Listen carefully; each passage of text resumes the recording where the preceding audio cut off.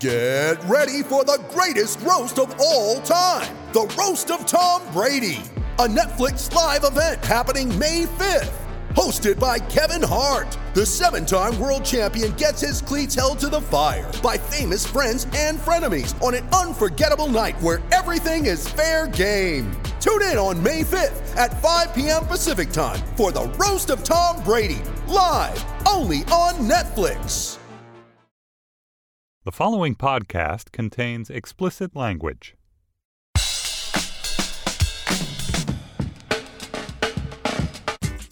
Hi, this is Josh Levine, and this is Slate's sports podcast Hang Up and Listen for the week of August 20th, 2018. On this week's show, we'll talk about Jalen Ramsey, Jarvis Landry, and the fine art of shit-talking in the NFL.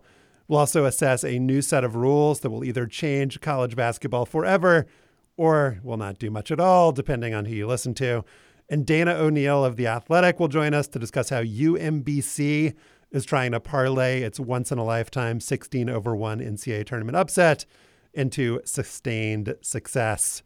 Joining me in Washington, D.C. is Stefan Fatsis, author of the books Word Freak and A Few Seconds of Panic. Hello, Stefan. Hey, Josh. Can we get a little bit more excitement? Hey, Josh. Thank you. And with us by Skype is Damon Young. Damon is the co-founder of Very Smart Brothers. He's the senior editor of The Root, and he's the author of the book What Doesn't Kill You Makes You Blacker. What's up, Damon? Hey, what's up? Was this exciting enough? Yeah, that's great. That's pretty good. You're in Pittsburgh. Awesome. You're in Pittsburgh, right? I am in Pittsburgh, yeah. And also really quick, the book doesn't come out until March, so you can't it's not available yet. So people, if they go to the bookstore, just don't start yelling at the shopkeeper because they don't have it yet. Don't accuse Barnes and Noble of being of racism or some Damon-based conspiracy because they don't carry this book because they just don't yet. It's not even done yet. I'm a big proponent of deep Damon conspiracies, though, so I may not be able to do that. Yeah. You could do that, and that would be very entertaining, but I'm just saying you wouldn't be in the right. All right. Before last week, Jacksonville Jaguars cornerback Jalen Ramsey was probably most famous for getting chokeslammed last season. I mean, who among us is not most famous for getting chokeslammed?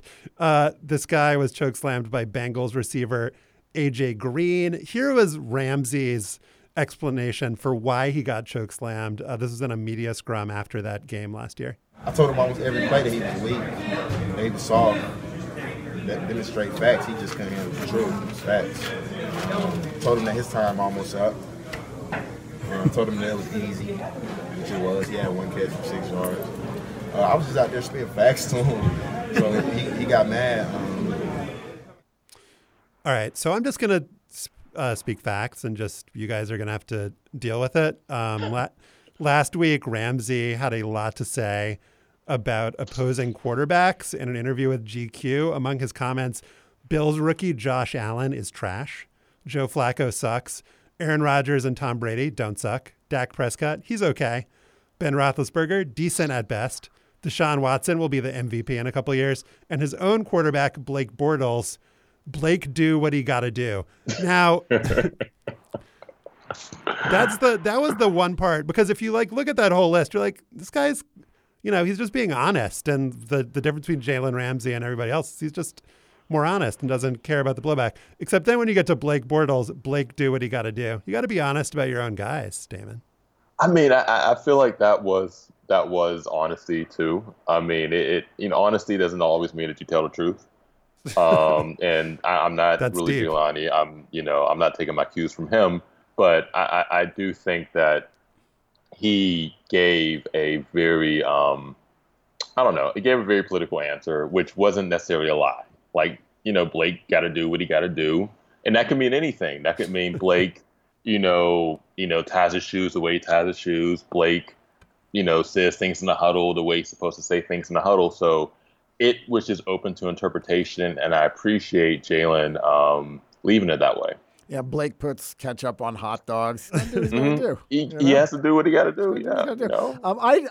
I think my favorite of all of them, though, was when he said, "What's the Atlanta quarterback's name?" He does have like a super generic name. Let's be honest. It's true. Yeah. You could confuse him. Matt Ryan, Josh Allen. Yeah, they're all Matt Ryan is definitely one of those names that's in like a Madden name generator. Anyone with two first names, really. You just like, is that a stage name? Is that your real name? Is that an alias? All right. So beyond the quarterback assessment, I think we should talk a little bit about what Jalen Ramsey's larger goal might be here. Is he just sort of a truth-talking NFL player who doesn't give a shit, and we should respect that because candor is fantastic and it creates more attention for individual matchups and team matchups, and it makes him a personality that gets him interviewed by GQ and lets him do like a 10-minute video with GQ about what's in his man purse, which he did. Or is this just sort of roll your eyes, 25-year-old dude is just talking out of school?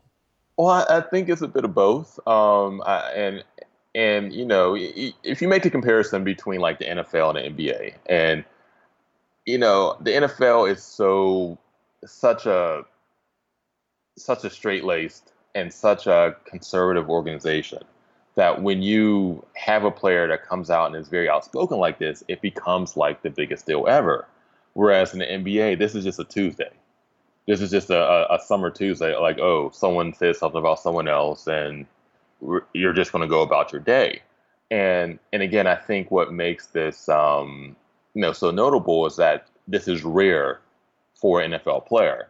And with that, I want to qualify that because although it is rare for NFL players to speak about other players like this, the players that do this the most tend to be either receivers or cornerbacks. Mm-hmm.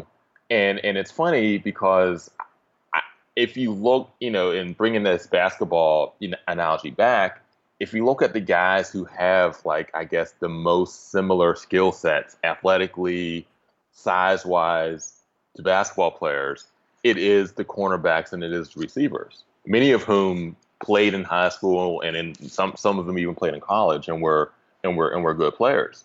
That's definitely true. I mean, I think for corners specifically, just because all of the rules that the league has made, all of the changes in the last couple decades have favored offenses, have favored the passing game. To be as confident as Jalen Ramsey, you have to be insane. Like, to feel like you can like lock down any guy in the league when everything has been stacked against you. Like, not only are there amazing athletes you got to go up against every week, but like the entire structure, like the entire system of the league is like designed, is like working against you, designed to make you look foolish. Mm-hmm. And so to be able to have success, it's like, yeah, you're like the shit. Like if you can lock guys down every week the way that Jalen Ramsey does, like, obviously that is the biggest accomplishment that you can possibly have on a football field in 2018. Well, I think, and even beyond that, Josh, I think what's refreshing about Jalen Ramsey is that it's just fun. I mean, whether his teammates appreciate it, I wouldn't be so sure. I bet there is a lot of eye rolling inside the Jaguars locker room and people, printing out GQ or whatever or even buying a copy. Is it in the magazine or was it just online? I'm sure it was in the magazine. And tossing it in front of his locker or marking it up.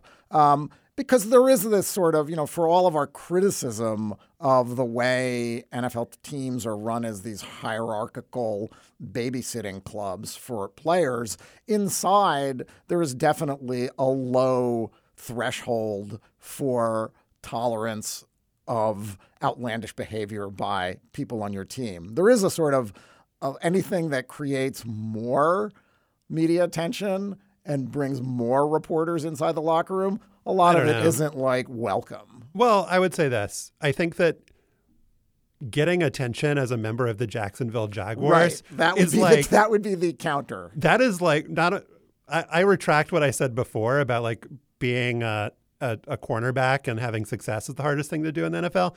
Being like a famous Jacksonville Jaguar is like the pinnacle of sports success. And Ramsey and Leonard Fournette like run that team. Like, since they came in, they totally changed the attitude and the personality, and they got them to the championship game. And so, like, whatever this guy says and wants to do, they're like, everybody else better fall in line because this team was nothing before those guys got there. Yeah, he it's a cliche to say that someone changed the culture of. I hate when athletes and when coaches or people say that about athletes or coaches, but in this instance, I do think that is true because Jacksonville. I mean, no one gives a shit about Jacksonville. I'm sorry if anyone out there from Jacksonville is listening. I apologize, but you have to realize no one gives a shit about your city. And Jalen Ramsey coming in and being like this person in the locker room that and also too, in that same GQ interview, they do mention that he is egged on by his teammates because they felt like they weren't getting enough recognition. They see that, the defense in Seattle has their own nickname and, gets their own sound bites or whatever. And they felt like they were, similar stature. So they would tell Jalen, hey, go say this to the media. Hey, give this quote or talk shit about this person just so we get a little bit more attention. And again, I think that especially with a football team, it is sometimes valuable to have a person like that because it also allows for people to continue to not be asked questions. The other thing about the GQ interview that I think is not being talked about enough is that this is a smart guy who had some really interesting things to say about the NFL's policy on standing or showing up for the national anthem. He talked about it in sort of football terms in as much as, look, a lot of guys don't want to go out. We want to finish getting ready for the game, getting psyched up, listening to music, getting taped, getting prepared. Now, if we don't go out, it's going to be interpreted as something that it might not be.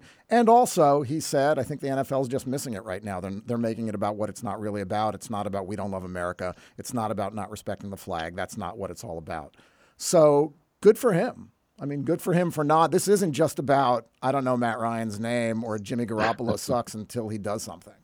Well, the thing that I found fascinating about that is that it's actually a lot more rare for a player to call out other players than to call out Donald Trump at this point, or to say that the anthem policy is stupid. Not to like move away from that, from, his smart points about the anthem. But I feel like, I don't know, Damon, I don't know what you think. Like it seems like in the era of like Deion Sanders and Michael Irvin and Keyshawn Johnson, like, I don't know why it would be that it seems more unusual now for a player to be calling out other players, to be like publicly talking in this way than it did, in the 90s. That just seems counterintuitive to me. That is a good point. And you would think that there would be more of it now since there are more mediums to do it, more platforms for players to do it on. You don't need GQ. Like Jalen Ramsey could have just gone to his Instagram page and said all this stuff, and it may have gotten the same amount of press. Yeah, but he wouldn't have gotten a sponsorship deal with Burt's Bees. He would not have gotten Burt's Bees. Probably not. You're right. I mean, do you think it's possible that the league is like even more regimented now than it was 20 years ago? I think, you know what? I think that one thing that may be happening is that because the league has become like just this symbol of incompetence and evil, that the players are banded together against the league now. Yeah, so instead of the league just existing as this is where I work, there's some good things about it, there's some bad things about it. There might be a bit more of a brotherhood where players are like, you know what, we're in this together, and fuck the management, fuck the ownership, and whoever else, is against us for protesting peacefully. You mentioned changing the culture. A guy who's trying to change a culture is my man Jarvis Landry out of LSU.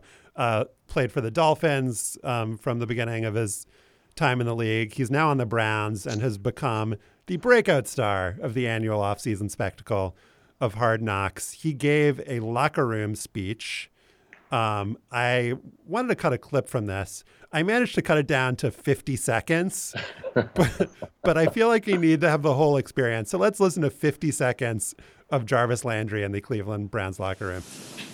I don't know what the fuck's been going on here, and I don't know why it's been going on here, but if you're not hurt, like if your hamstring ain't falling off the fucking bone, your leg ain't broke, I don't know, like you should be fucking practicing. Like straight up. Like that shit is weakness, and that shit is contagious as fuck. And that shit ain't gonna be in this room, bro. That shit been here in the past, and that's why the past has been like it is, bro. That shit is over with here, bro. If you can fucking practice. You can't get no better. Ain't nobody gonna get better by being on the fucking sideline if you ain't fucking hurt. If you're not fucking hurt, you gotta fucking practice. Just the exact opposite of the Allen Iverson speech is what I enjoy about that. I think it's the Allen Iverson speech played in reverse. Yeah. Yeah. AI is dead is what happens when you play it in reverse. Yeah. Speaking of like truth telling, the parts of that are true are the very beginning. I don't know what's been going on here. That is definitely true when you're talking about Cleveland. The part that is not true is that they're bad because guys weren't playing when the hamstring is falling off their bone. Or trying. Yeah, I'm sure players were trying. That seems wrong. They like working. They like the NFL. Browns are just bad because they're the Browns. Like it's not. Yeah, it's. And again, this is like getting mad at water because it's wet. Yeah, this has always been a pet peeve of mine when people. One, I mean, you know, Jarvis Landry is a good player, but this isn't like AJ Green. This isn't Antonio Brown. This isn't like some guy who's perennial All-Pro coming in and, you know, having this speech in front of everybody. I mean, I follow the NFL pretty, you know, not as much as I used to, but I had no idea that he was with the Browns until this viral speech. You know, and again, I'm not saying that because he's not like a person of the stature, he shouldn't be able to talk. But I just feel like him coming in as like the new sheriff, you know, if I'm in that locker room, I'm thinking, yo, who the fuck are you? And also too, those types of rah-rah speeches just do not work. Like what works is accountability. What works is getting people better. What works is, you know, in going back to the accountability point, is that trickling down from the top levels of the team, you know, ownership, management, coaches, all the way down to the players. Like those rah-rah, you know, y'all better, you know, those Ray Lewis types of speeches, they only work if you have actual talent. And if you have actual, you know, if you have an actual atmosphere that's conducive to allowing that talent to thrive. If you don't have that, then he's just, again, the only point of that speech is for it to be on Twitter. Well, he knows that the Hard Knocks camera is up in the corner of the room, you know, filming everything that he says, too. Not to impugn Jarvis Landry in any way. And I want to be clear that wasn't before the whole team. That was in the wide receivers room. So there was like 8 guys in there. And I've been in those rooms, and it's, you know, it's between practices during 2-a-days. Half the guys are like falling asleep. You know, you're in your flip-flops and shorts. And Jarvis Landry maybe he has noticed something about the way that the younger players are approaching practice. Yeah, it is conceivable. It's just between him, the wide receivers, and everyone on the internet. Exactly. And I can see that, you know, tempers, you know, and I've been in those, obviously not in a professional setting, but in college where, you know, you have your 2-a-days and before the season starts and everyone's nerves are afraid and you're just, and you're ready. Exhausted. You're exhausted. And training camp is obviously, it's fucking hot. It's a drag. It's a drag. So, you know, from that end, I get it. And I think that those type of things have like immediate effects where people, you know, if that was in the middle of a 2-a-day, then the second practice out there, it's going to be more intense. Yep. and people who maybe are dealing with a little ailment that they might have sat out with before are going to, get out there and play. But again, I just don't think that those types of speeches have any substantive long-term effects. They probably made Jarvis Landry feel good. Before we move off of the speech itself, I did a taxonomical breakdown or a linguistic breakdown of Jarvis Landry's speech. I had to listen very closely and 3 or 4 times, which was worth it. There are 21 fuck or fuckings, 10 shits, 5 bruh or bruv, 3 motherfuck or motherfuckers, and 1 very, very emphatic bitch. Okay. So what did you make of that? That it probably that the cuss words probably occupied, I would say 40%, maybe 30% of the total words used by Jarvis Landry, and that's an impressive performance. Whatever you think about the intent or the effectiveness of his speech, it's an impressive bit of speech making. It is, and also in that context, bruh, actually, the way he says it actually becomes like the most fearsome word. Yeah. Because it definitely, the way it just strips off of his tongue, like it lands a lot harder than the fucks and the shits and the bitches do, because bruh is like, yo, bruh, it's like it's the last bro you heard before you get hit in the face. Jarvis Landry did start a fight in practice by throwing a ball in a teammate's face. One of their preseason opponents, I think it was the Bills, accused him of throwing dirty blocks. I mean, this is a guy since back in college. You mentioned Damon, he's not an all-pro, but he is a guy who's known for like playing incredibly hard. He played special teams when he was at LSU, when he was the star receiver with Odell Beckham. He is a guy who's known as a great blocker. And so he has some standing, I feel like, to talk about playing hard and to talk about the part that's just really dumb. And it gets back to your point about the players kind of banding together against the league. And you've talked about this a bunch too, Stefan. It's just the notion that like success in the NFL is based on playing while you're hurt. That's it's the just part so of the speech wrong-headed and weird. That's like the in part this day and age that upset me, because I know players that had their hamstring fall off of the bone because they were misdiagnosed by a team doctor and needed surgery that basically ended their career. That was the case with Nate Jackson, our friend and regular podcast guest. But that's the thing that's fascinating is that players are still willing to implore other players to continue playing through obvious injuries rather than, look, you should practice. But if there's something wrong with you, your life is more important than the Cleveland Browns winning 2 games instead of 1 game this year. Right. Well, Damon, would you say that it's like fair to say that Landry is like doing the work of ownership in a way? It's like this, like it's just us or wide the coaching staff at least. It's just us wide receivers here, and it's like all about like us. But he's actually just telling him like, go out there and like harm yourself for the good of the owners. Yeah, it's definitely a pro management stance. You could say that Jarvis Landry is actually like a union buster, if you want to go that far, because it's this is what you would hear from a coach. This is what you would hear from a GM. Is that go out there, sacrifice your body for the team, and does it matter if this is a terrible team and with terrible ownership and terrible management? No, it doesn't. Go out there still and sacrifice your hamstrings and, sacrifice your spleen if it comes to that for the sake of the Cleveland Browns. And your brain.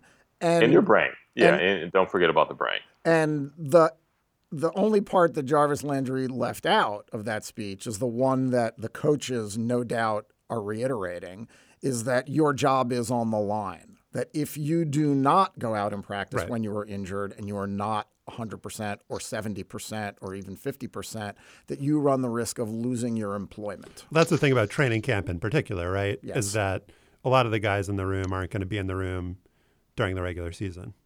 Yeah. Yeah. So, I mean, he's talking to a guy who might be working at Best Buy 2 months from now, and screaming in his face about getting out there and playing. And it's like, yo, I'm just here so I can get the paycheck and get some HBO time right now. Apple Card is the perfect cashback rewards credit card. You earn up to 3% daily cash on every purchase, every day. That's 3% on your favorite products at Apple, 2% on all other Apple Card with Apple Pay purchases, and 1% on anything you buy with your titanium Apple Card or virtual card number. Visit apple.co/card calculator to see how much you can earn.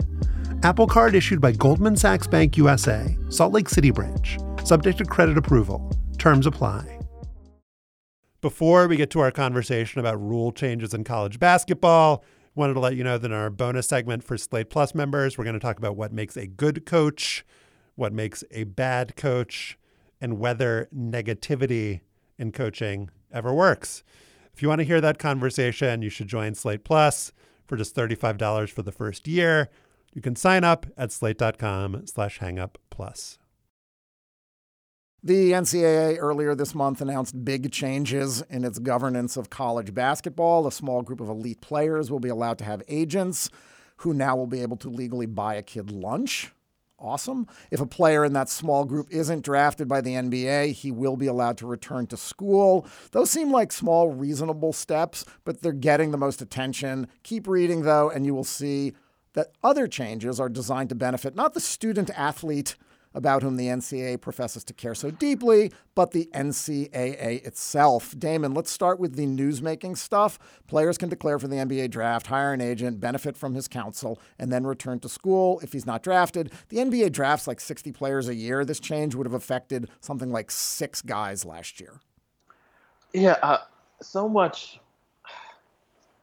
of this discussion about, the NCAA and the draft and the one and dones, it's so overblown, because it what are there, 400 Division I basketball teams? So that's 4,000, 5,000 scholarship players, roughly. I'm probably, overestimating.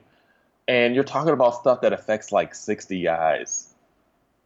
And all of these rule changes and machinations and just weirdness, and like even with the first thing that about how players that have been considered like these elite players can sign with agents, even that, just doing that little thing is going to open up another Pandora's box, because who is going to decide who's an elite player? I mean, it seems like the big goal here, I don't know if it was as dastardly as this, but it seems like they wanted to, as I think maybe you're implying, Stefan, put the we're going to be nicer to the elite players and let them come back to school if they don't get drafted because, that'll make us look good. But then the actual substance of it is that they want to decrease the influence of the shoe companies in the summer basketball circuit. They want to basically... Yeah, this is the stuff I was saying is the finer print that people aren't talking about as much. Yeah, they want to take control of summer grassroots basketball and, all the camps, like the, Nike camps, Adidas camps, Under Armour camps that happen in the summer. They want to decrease the power and importance of those and just create these NCAA, NBA, USA basketball camps that give them control and essentially favor the schools and the coaches and decrease the power of shoe executives. Yeah, I've been thinking about this whole issue for decades now, really, and I in my opinion, I feel like the best solution to all of this would be to just allow players to come right out of high school. And if you do decide to go to college, then maybe you have to stay 2 years. So you give the high school senior the chance to make that decision. But if he decides to go to college, well, then you have to stay there. You can't get drafted until your sophomore year is ended. And I feel like maybe doing that could be some sort of medium that appeases both sides. Well, what the NCAA is doing here is fattening its rule book. I mean, the NCAA's rule book is already incomprehensible and hundreds of pages long and attempts to solve every existing and imaginary problem.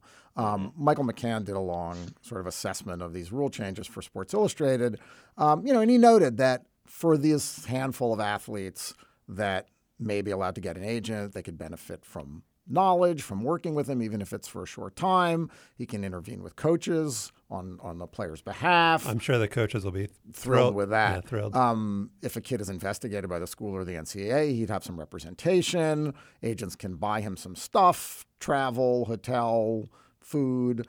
On the other hand, this is just the limitations are crazy. I mean, this only applies in the offseason. So if anything were to happen during the season, you couldn't turn to your counsel.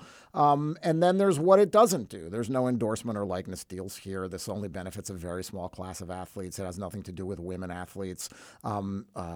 There's this subclass of players that may be second tier that go to play overseas. They don't get the benefit from having some sort of counsel during their senior year when they're trying to prop up a dying system. And you mentioned the summer camps, Josh. The other piece here is that the NCAA has decided now, as the FBI is investigating players and coaches and shoe companies, that, we didn't used to want to do this, or we didn't used to allow ourselves to do this, but now we're going to be happy to take information from outside parties about our athletes and our programs, outside investigators, and incorporate that into our own investigations and punishments. This is the NCAA trying to strengthen control over the players as opposed to giving the players more agency. Right. Before we go back to you, Damon, I should say that you were a high school basketball star. You played D1 at Canisius. I'm curious, just, from back when you were playing,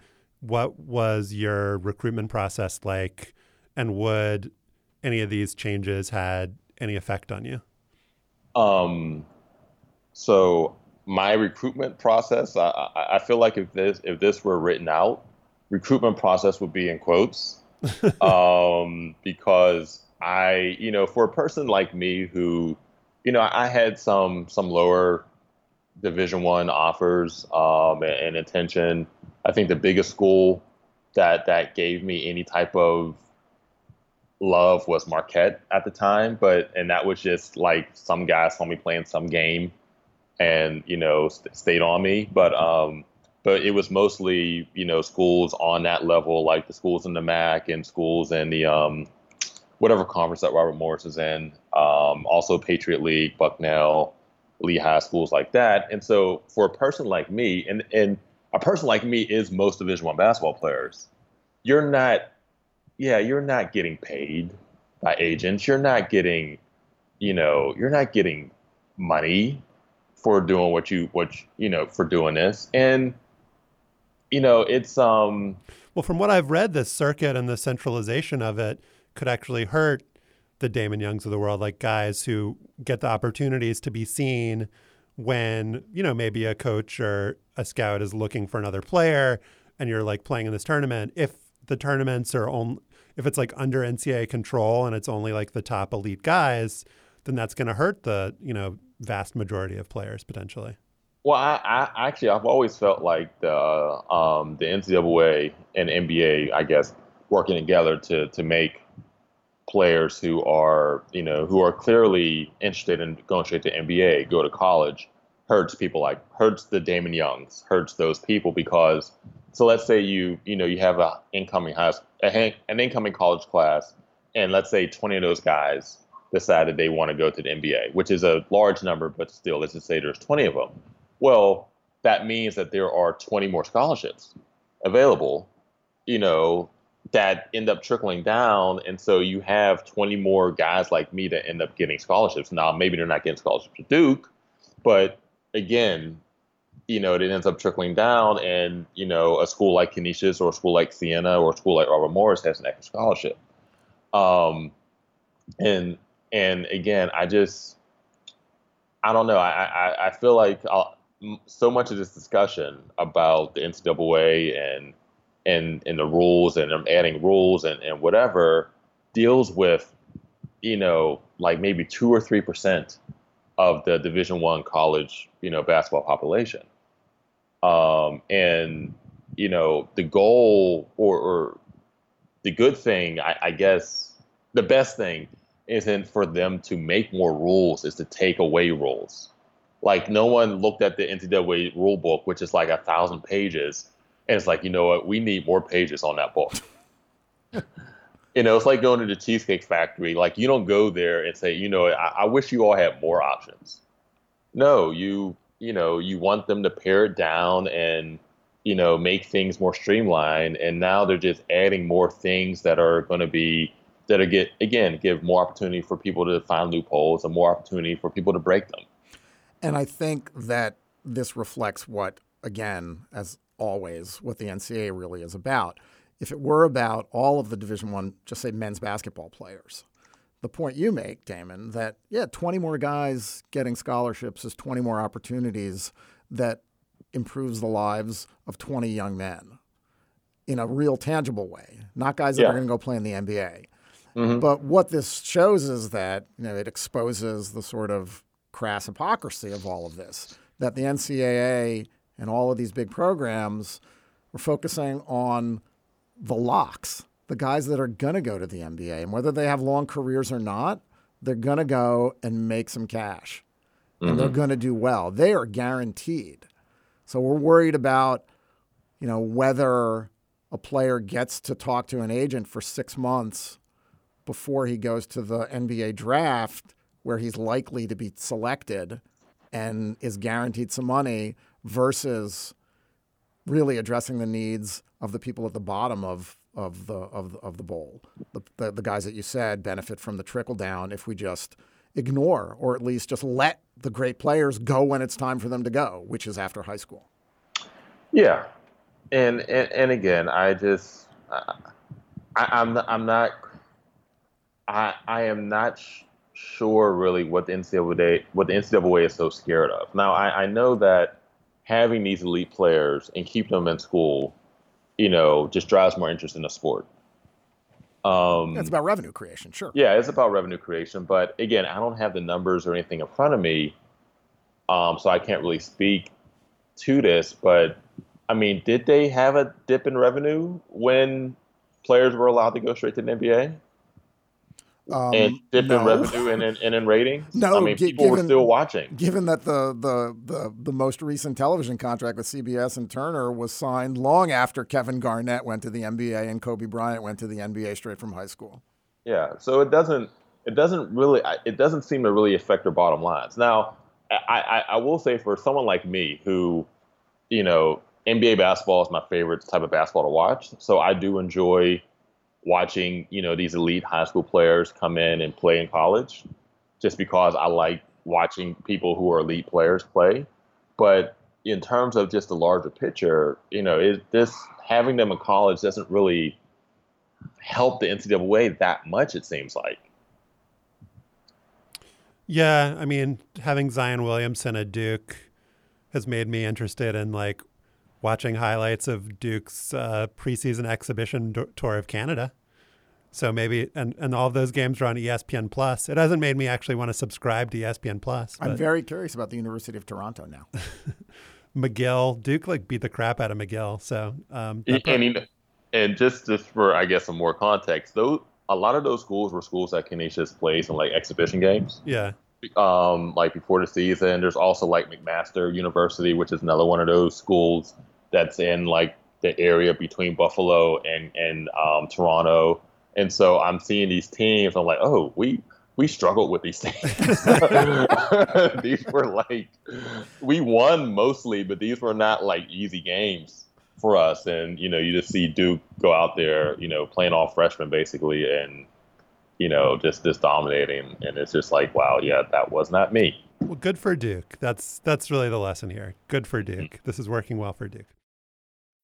When you need mealtime inspiration, it's worth shopping Kroger, where you'll find over 30,000 mouth-watering choices that excite your inner foodie. And no matter what tasty choice you make, you'll enjoy our everyday low prices, plus extra ways to save, like digital coupons worth over $600 each week. You can also save up to $1 off per gallon at the pump with fuel points. More savings and more inspiring flavors make shopping Kroger worth it every time. Kroger, fresh for everyone. Fuel restrictions apply. How improbable, how amazing. The superlatives, you can't come up with enough. Absolute. Incredible performance. Shock and awe in college basketball. UMBC makes history in Charlotte. That was CBS's Jim Nantz being Jim Nantz at the moment when the University of Maryland, Baltimore County became the first 16 seed to defeat a number 1 seed in the NCAA men's basketball tournament when they spanked the University of all of Virginia 74-54. The Retrievers would lose in the next round, but the upset drew unprecedented attention to the school that before March was known mostly for its STEM programs and its chess team. Dana O'Neill of The Athletic recently visited the campus off of I-95 and wrote about the fallout from that crazy night. Hey, Dana. Hey there. How are you guys? Before we get to the coach and his backstory, which really formed the spine of your piece, tell us a little about what's happened at UMBC since the Virginia game and how the school has sought to capitalize on the attention. Yeah, it's really interesting because, as you said, they were known for their STEM program and their chess program, but they were probably known honestly, regionally as a university more than nationally. And talking to the university president and people on campus, they feel really good that they were kind of ready for their close-up. They got this basketball win, and all of a sudden people started Googling what is UMBC, and they discovered this university that had all sorts of things going on in terms of raising their academic profile, and they've been doing that for years, and all sorts of opportunities for people who graduate going on to get their PhDs. They just opened a brand new facility for the basketball team, an arena plus a practice facility. So all of these things were going on. So they were really ready for their close-up, and they've been getting it. They were telling me that tours of potential freshmen are sold out. That they expect to see an admissions and application bump next year. That the bookstore is ran out of gear overnight. All the things that we talk about, the so-called Flutie effect. But I think it's really interesting because some schools get that and they're sort of like, oh my goodness, we got to get ready for this. But this school was really poised to have its moment in the sun, and they were kind of waiting for recognizing that the basketball program could do that. I don't think they expected it in this grandeur, but a lot of stuff is going on down there, and of course the basketball team is just trying to figure out, okay, what do we do now? How do we keep going and stay relevant without being a one-hit wonder? So the expectation would obviously be that they are a one-hit wonder. This is not a school that's really, despite what you've said about the new basketball facility and everything that they've done to ramp up the program, this is not a school that's really prepared or equipped for long-term major basketball success. I mean, the chance that they'll become a Gonzaga, I think, is 0.000%. There are a lot of other examples of schools that have had one kind of NCAA moment in the sun and have not. You could call it a shining moment. A shining moment. Good point, Seven. And have not really, gotten back there. And so I would be concerned if it seemed like their expectations were too high. Like, are they realistic about what the chances are that they're ever going to do anything good on the basketball court again? Yeah, I think they are. And I think, I agree with you to an extent. I think there are certainly programs that sort of had their moment in the sun and disappeared. But, they're a little different in that there is an investment in the program. I mean, that facility, for an America East program to go out and invest $80 million in a brand new arena that not only includes an arena that you can get concerts and all those and graduations, which is necessary, but also give the basketball team a small practice facility attached to it, is not inconsequential. I mean, that's a pretty big deal. A lot of schools at that level don't have that. So, I think realistic expectations are, hey, we want to be winning the America East and being the team that makes it into the tournament. Now, are they always going to win a game?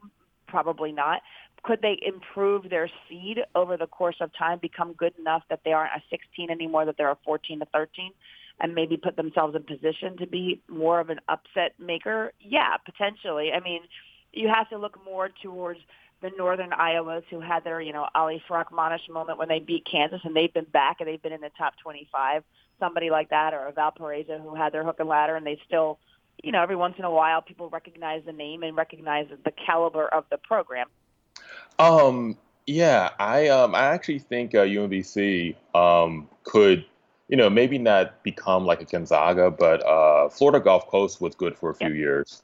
And they're in that they're in a hotbed of basketball, that DMV corridor where there are, just dozens of Division I basketball players coming out of there every year. So it wouldn't surprise me if, some of the guys that, maybe got overlooked by Georgetown or Maryland, maybe ended up at UBMC now. And instead of leaving that area and going to another, I guess mid-major school, maybe because of their name recognition, they start to get more of those types of guys to stay in there and actually play there. I think that's a great point, Damon, because, UMBC had to get lucky last year with their best player, Jairus Lyles, who had originally gone to VCU. He was low on the depth chart and transferred to Robert Morris. And then he didn't like it there and wanted to move back closer to home. And he really didn't have any options. And this kid went to DeMatha and was a legit D1 recruit. So those are the kinds of players that you're right. Like there are good basketball players in Washington, Baltimore, Virginia that it would seem to me that UMBC is going to need to be able to sign.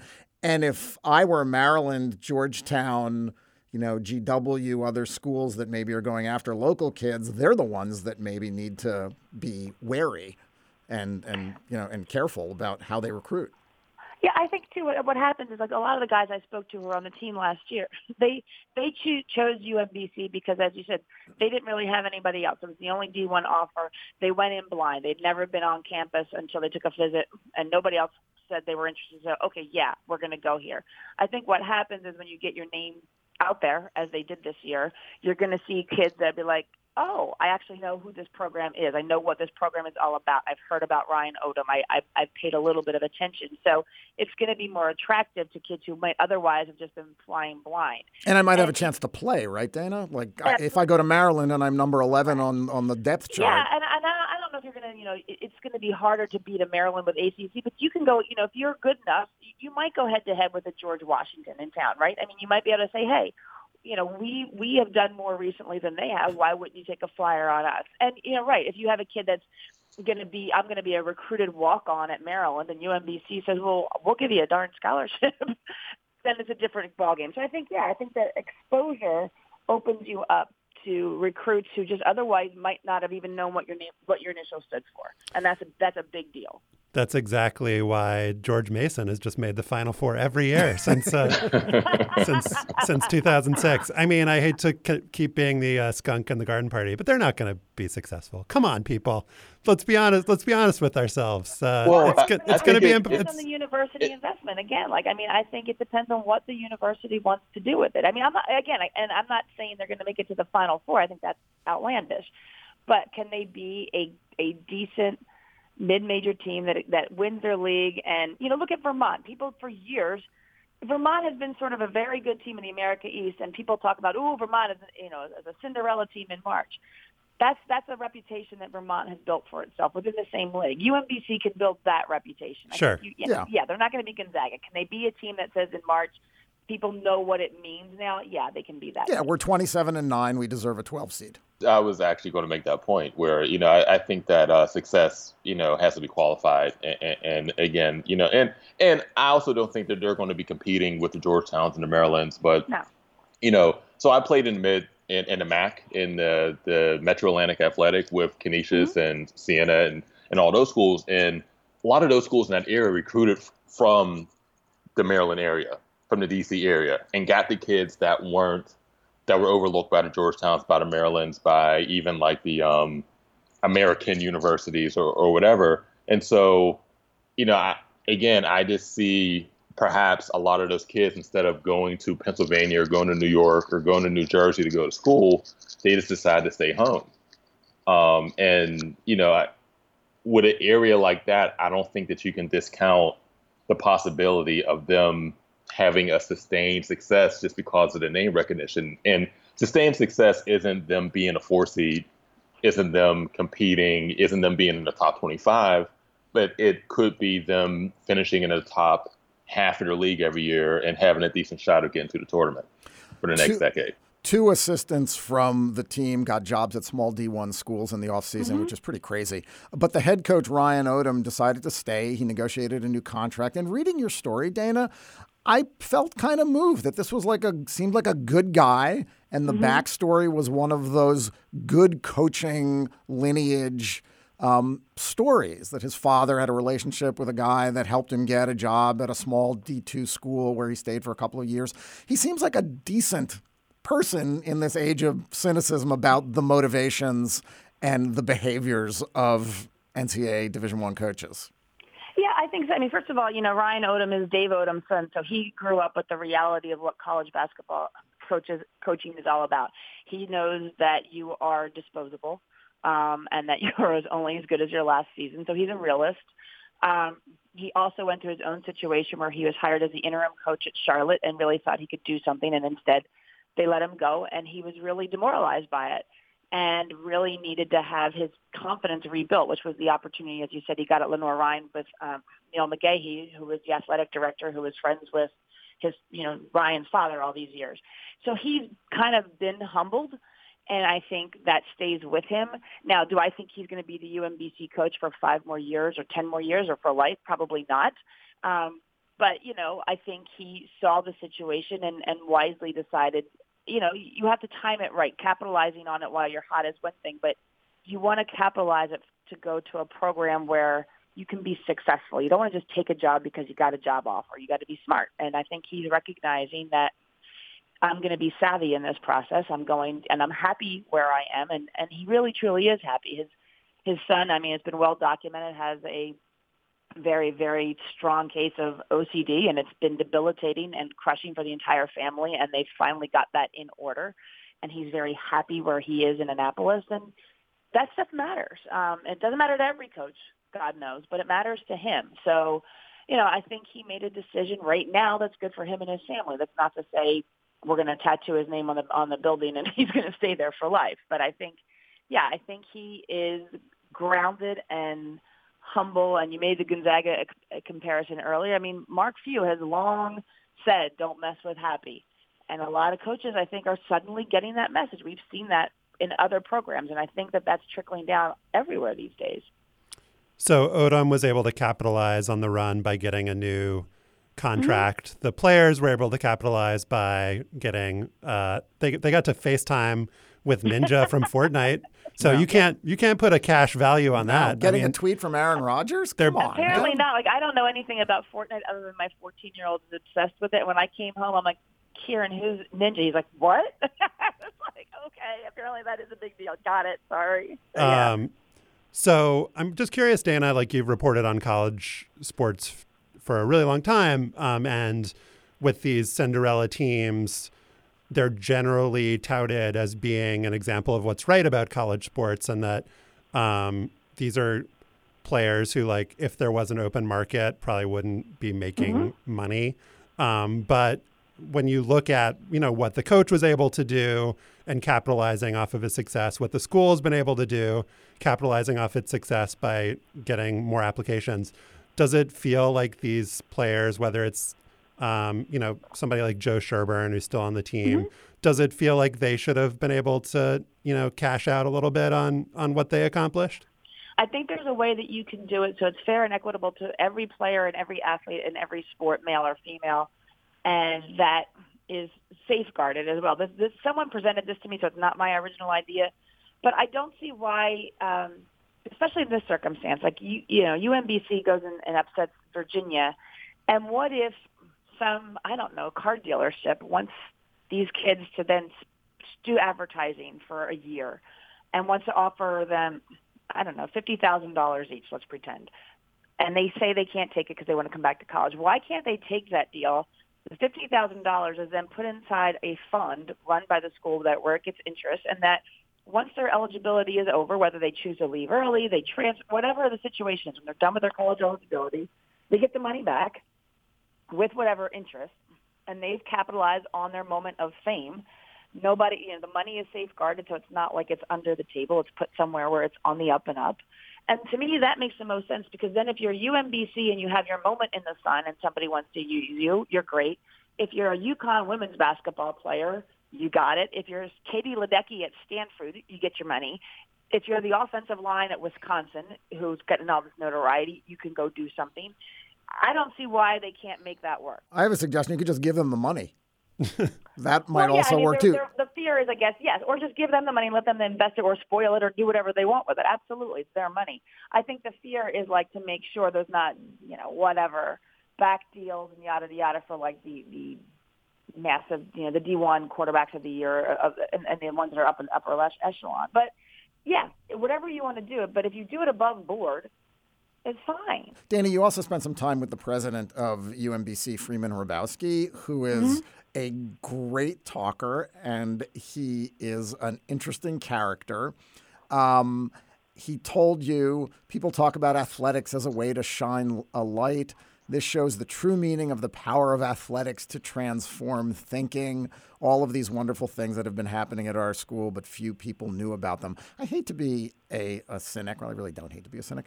But if you need sports to let people know about what you're good at, maybe you're not doing a great job letting people know. Part of me, as much as I love this story of these under-recruited and underappreciated young athletes taking down the number one team in the nation, I guess I just wish we didn't need the power of athletics to transform thinking. I mean, UMBC did spend, what did you say, $80 million or is it $95 million on a basketball facility? That's still a lot of money that could have been spent on other stuff.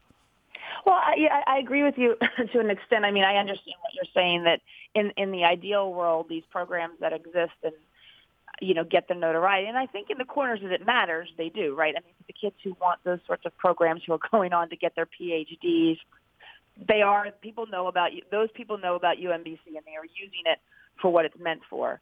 I think their point is that, nationally, it's difficult to find your window in the market. I mean, you're UMBC. You're not University of Maryland. You're not a school that is easily recognizable.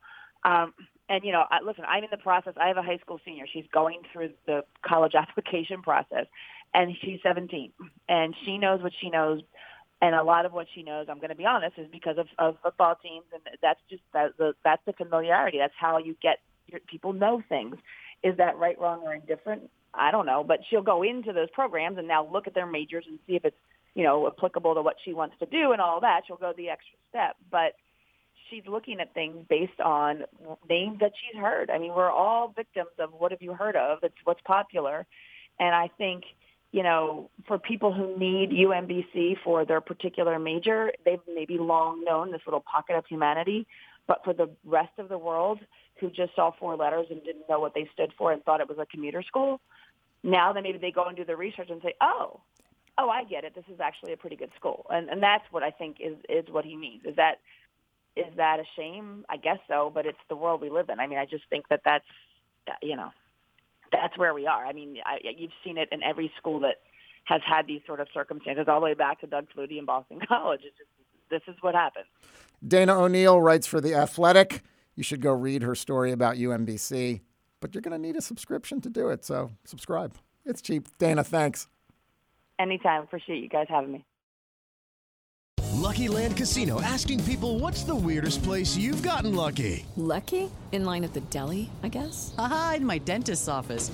More than once, actually. Do I have to say? Yes, you do. In the car before my kids' PTA meeting. Really? Yes. Excuse me, what's the weirdest place you've gotten lucky? I never win and tell. Well, there you have it. You can get lucky anywhere, playing at LuckyLandSlots.com. Play for free right now. Are you feeling lucky? No purchase necessary. Void where prohibited by law. 18+. Terms and conditions apply. See website for details.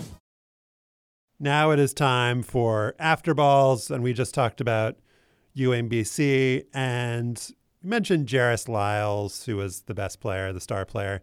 We did not mention the most memorable player on that team, which is KJ Maura, who was the 5'8" point guard. He was probably actually 5'4", but listed at 5'8". Wanted to check out what he's up to. He has signed a professional contract. Yeah, he graduated. He signed with Santeros de Aguada in Puerto Rico, and looking at the Santeros de Aguada. And I think that's where his family was from Puerto Rico. Puerto Rican, yep.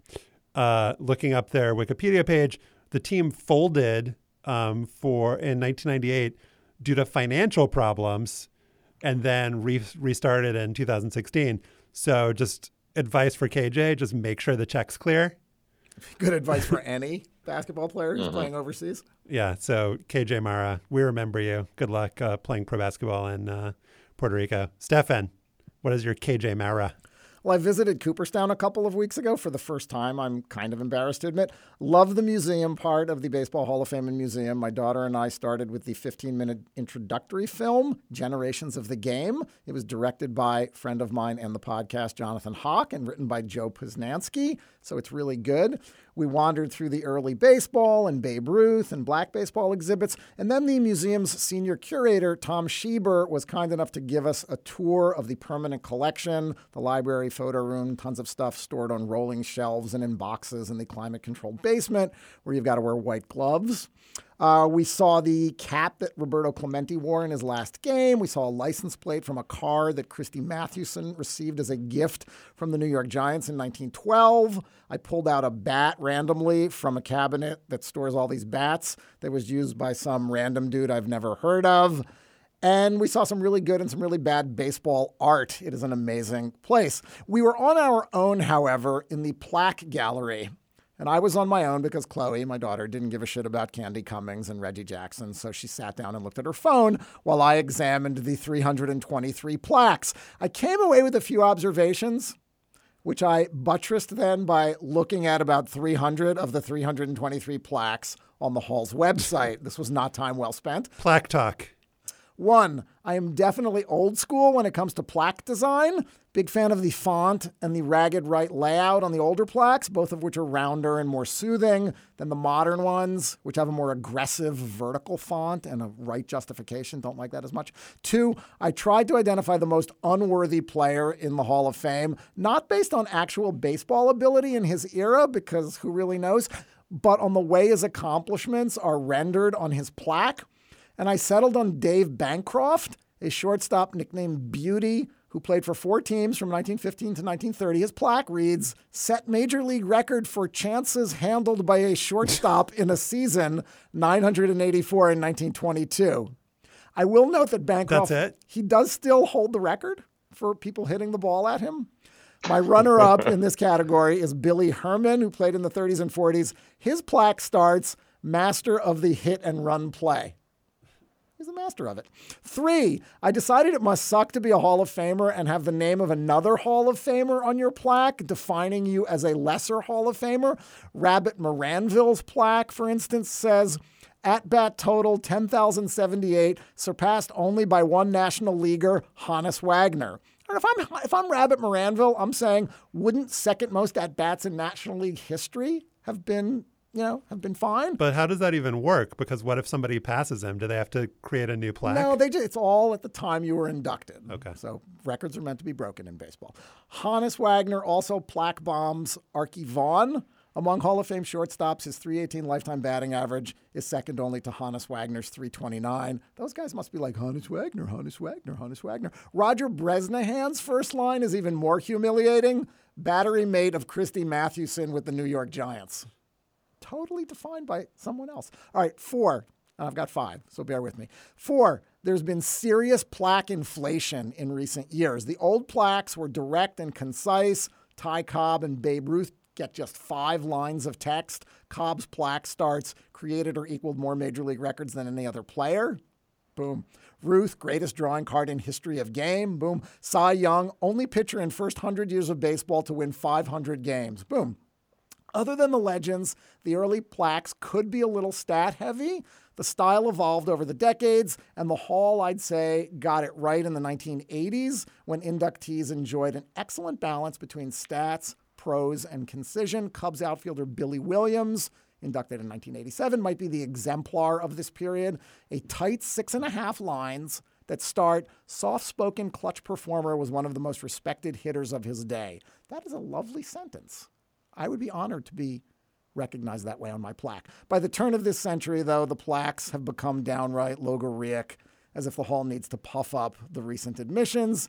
Chipper Jones, just inducted this summer, gets 11 lines of smushed together text. Jeff Bagwell got 12.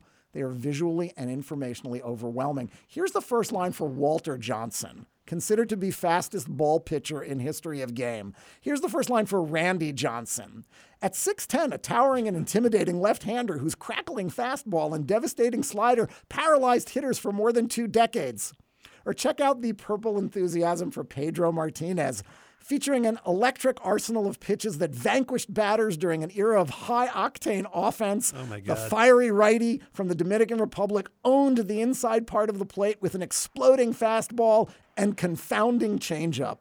I will say an era of high-octane offense to describe the steroids era is pretty great. All right, 5, and we're almost done. In fairness, summing up a player's career in a few lines of text is hard, especially when you need to make sure people say, wow, Chipper Jones was really great instead of Chipper Jones is in the Hall of Fame.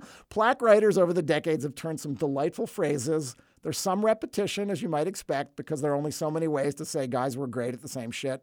Richie Ashburn had superb knowledge of strike zone, while Wade Boggs had commanding knowledge of strike zone. And there's a lot of determination and dedication and consistency on the plaques. But I want to end with some of my favorite Hall of Fame plaque descriptions and tidbits. Johnny Mize, keen-eyed slugger. I like that. Cool Papa Bell. Contemporaries rated him fastest man on base paths. Jimmy Fox, his plaque begins, noted for his batting, which seems like it might be underselling Jimmy Fox a little bit. Gary Carter, exuberant on-field general with a signature smile. That's nice. Buck Ewing, unsurpassed in throwing to bases. He's a catcher. Bert Blyleven, fun-loving Dutchman. George Davis, a shortstop of shining prominence. That's pretty nice. Vic Willis, tall, graceful workhorse with sweeping curve. And finally, my favorite descriptive goes to my childhood broadcasting hero, Phil Rizzuto, the Yankees shortstop in the 40s and 50s, enthusiastic base runner.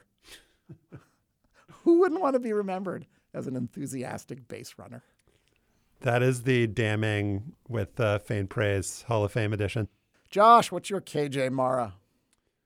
Last week, a listener who goes by the username Rite27 sent me a short documentary that they had made on Marge Schott, the first woman to buy a Major League Baseball team. She acquired a controlling interest in the Cincinnati Reds in 1984, $11 million. Schott was known for having a St. Bernard named Shotzi, who she'd take with her everywhere. The dog is a big, big negative, an anonymous Reds player told Sports Illustrated in 1992. Why anonymous? Criticize the dog, and you might be gone, Tim Kirkjian wrote. The player continued, it's embarrassing for the players. They talk all the time in the clubhouse about how angry they are about it. The fans laugh because they're embarrassed. It's like, how stupid can this get? The dog craps on the field every night, and the same guy has to scoop it up. People laugh at the guy. She does some inhumane things to people.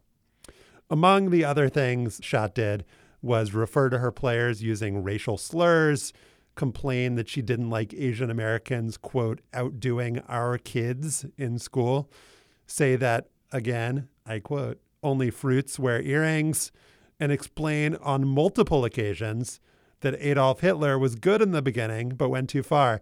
The multiple occasions thing is what gets me. The headline of a Washington Post story, Schott praises Hitler again. Here are those second Hitler comments, which she gave to ESPN's Sal Palantonio in May 1996. This was in an on-camera interview. I remember this. I saw a quote where you said Hitler was good for Germany. You don't believe that? No, I think at the beginning, we're talking about history, not about what I say, but I know at the beginning, everything you read, when he came in, he was good. They built tremendous highways. Everybody in history knows that he was good at the beginning, but he just went too far. Tremendous highways. She'd be like Secretary of Transportation in the Trump administration if she were still alive. Marge Schott, I think we can all agree. She was good in the beginning. She just went too far, except for the part about being good in the beginning. She was banned from running her team through 1998. That was in 1996. She was banned from 96 to 98. She sold her interest in the team in 99. She died in 2004. And that was the end of Marge Schott, unless you believe in reincarnation. But wait, there's more. Rite27, who made that short documentary, informed me of a crazy fact, which I did not know, and that is that the ballpark at the University of Cincinnati is named Marge Schott Stadium after this person. Schott had a lot of money, and she gave a lot of it to philanthropic causes. In fact, her estate continues to give away millions to this day, almost 15 years after her death. She gave away money to St. Ursula in Cincinnati, the Boys and Girls Club, St. Rita School for the Deaf, and yes, the University of Cincinnati. If you are a rich person who is also an awful person, then your local paper, in this instance the Cincinnati Enquirer, will write about how you have a, quote, complicated legacy.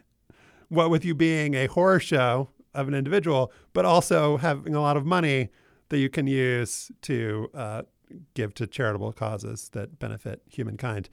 I'm not sure Marge Schott Stadium at the University of Cincinnati fits into the category of great philanthropic endeavors, but I'll let you judge for yourself. I'm not somebody who believes in telling you what to think.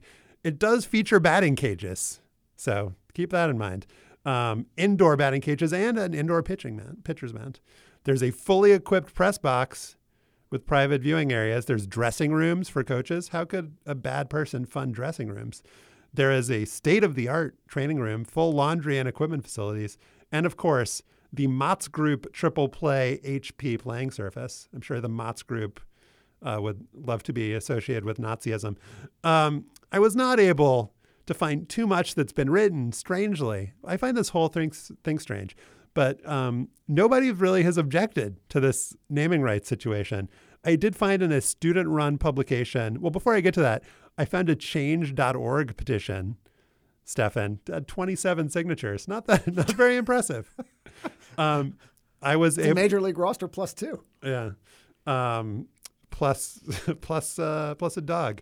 A student-run publication at the University of Cincinnati called The News Record published a piece earlier this year that ended, Cincinnati's continued celebration of such a widely disrespected woman proves that Cincinnati and the UC community both have a long way to go to alleviate racism. The remnants of the cultural gateway to the South also pass a lingering racist view to many of our citizens who are slowly departing the urban area. I hope that we can look to the past and recognize that this woman does not deserve to have her name on any campus facility, regardless of how big her donation was. Seemed sensible to me. Wait. That piece also includes this line. She was just drunk in public. She didn't mean any of that, some say. Great point, some. Anyway, if the university wants to rename the stadium, there are a bunch of different options. They could keep up with the times and rename it Richard Spencer Stadium. That seems like a great option. The world is changing, University of Cincinnati. If you don't act fast, you're going to get left behind. I want to know what the terms of her bequest were. Maybe there were some bequest terms. There probably were. There's got to be some reason that the University of Cincinnati feels that it can't take her name. When did she die? 2004? 14 years after her death off of the stadium? I think you've hit on it because, as I mentioned, her estate just keeps throwing millions around. It's not an issue where it's not like a dead issue. They're just continuing to get money from this dead woman who likes Nazis. Damon, what is your KJ Maura? Zion Williamson currently exists in a strange space of the zeitgeist, where you've likely either already seen roughly 27,000 clips of him dunking on high school teams stocked with Justin Bieber doppelgangers, or you're reading this and thinking, who is Zion Williamson? Either you're almost tired of talking about him, or you have no clue who or what the fuck he is. Basically, he's basketball kombucha. For those in the latter camp, here's a quick summary. Zion Williamson is the incoming freshman at Duke University. His explosive athleticism, captured in numerous viral highlight tapes, has drawn comparisons to LeBron James. This LeBron comparison, for the record, is inaccurate. Williamson isn't as skilled and advanced as the basketball player as an 18-year-old LeBron already was.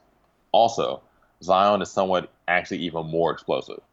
This is going to veer into basketball wonk territory, but as insane as LeBron's hops are, he's primarily a 1-foot leaper. He can bounce off of 2 fine enough, but he doesn't get as much elevation there as he does when leaping off of his left leg. Williamson, however, has what we used to refer to in Pittsburgh as caveman hops, off of 1 and 2. Of course, there have been and currently are other freak athletes who can do the things Williamson is doing. What makes him so unique is that he weighs a reported 285 pounds. He is the size of an NFL defensive end, and he's guys like Vince Carter. I've never seen anyone that size get up that high, and neither have you. Predictably, Williamson's exploits have gained him a considerable fan base already, as even NBA stars have gone gaga watching him play. And just as predictably, in the comment sections and videos and blogs featuring him, and in the Twitter threads about him, and in some of the barbershop convos discussing him, you'll find comments like these, where people will ask, rhetorically, does footage of Zion Williamson shooting the ball even exist? Wake me up when he does something like take a charge or does a dribble move. Does Zion Williamson have any post moves? Of course, there is footage of Zion Williamson shooting a basketball. His highlights have been on the internet since he was 15. But questions like these aren't sincere asks.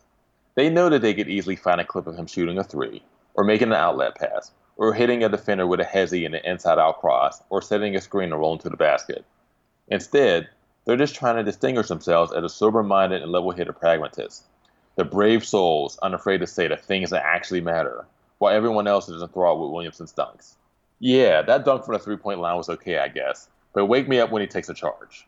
For context, this is like watching Beyonce's Lemonade and then tweeting, but can she play the ukulele, though? I can't call an artist till she does that. Anyway, fuck those people. If you are one of those people, I hate you, and I wish you a life of nothing but jeans that don't fit quite right, and going to the Popeyes takeout at 10:46 to get there before they close at 10, and learning that they stopped making chicken 10 minutes ago, but can maybe give you some coleslaw and some Sprite. That's it. That's great. I was actually impressed by Zion Williamson's jump shot when I saw the highlights. He can shoot better than Ben Simmons. He can shoot better than Ben Simmons, which is a very, like, that bar is so low that you will bang your shin on it, basically.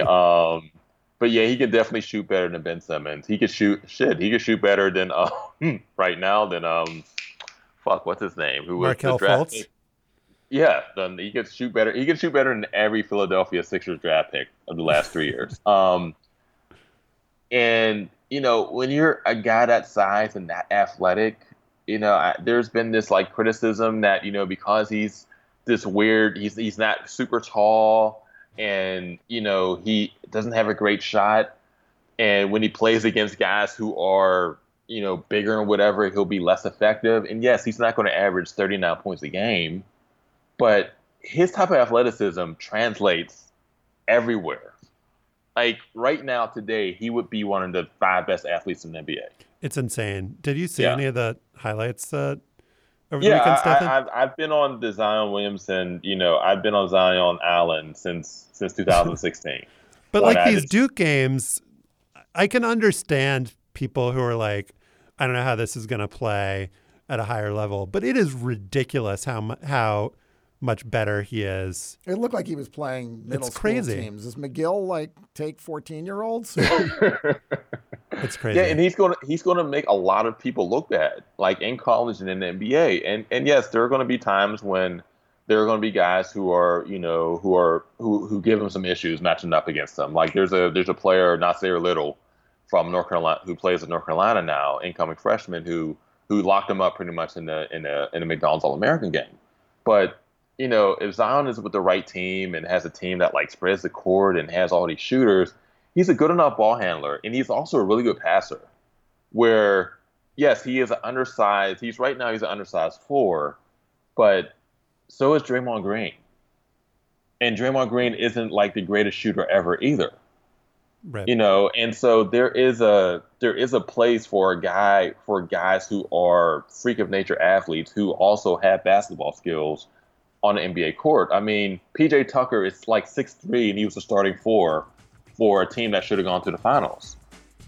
All right, we will all be watching Zion Williamson this year and enriching the NCAA.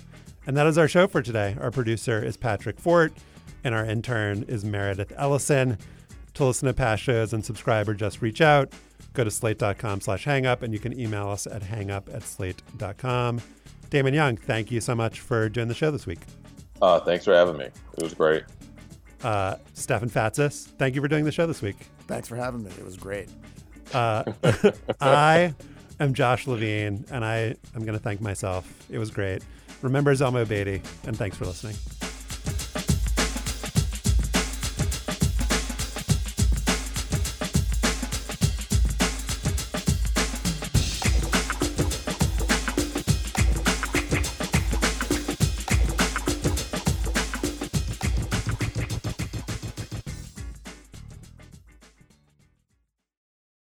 Step into the world of power, loyalty, and luck. I'm gonna make him an offer he can't refuse. With family, cannolis, and spins mean everything. Now, you wanna get mixed up in the family business. Introducing The Godfather at ChumbaCasino.com. Test your luck in the shadowy world of The Godfather slot. Someday, I will call upon you to do a service for me. Play The Godfather, now at ChumbaCasino.com. Welcome to the family. No purchase necessary. VGW Group. Void where prohibited by law. 18+. Terms and conditions apply. Hi, this is Dahlia Lithwick, host of Slate's legal podcast, Amicus. If you're listening to this show, you might be interested in Amicus's live show that we're hosting in Washington, D.C. on Tuesday, May the 14th. My colleague, Mark Joseph Stern, and I will be talking to some amazing guests, including Sherrilyn Ifill and a sitting state Supreme Court justice, all about how originalism, a relatively recently invented way of interpreting the Constitution, has taken over the Supreme Court and radically reshaped the law. It's been doctrinal rocket fuel for the conservative legal movement and facilitated the rolling back of abortion rights, the expansion of gun rights, and the obliteration of the separation of church and state. And as another wildly consequential Supreme Court term careers to its end, the court's originalists are on a tear. But there's something you can do about it, and we hope you'll join us in D.C. on May 14th to explore the possible pathways out of the current situation. Go to slate.com/amicuslive for tickets.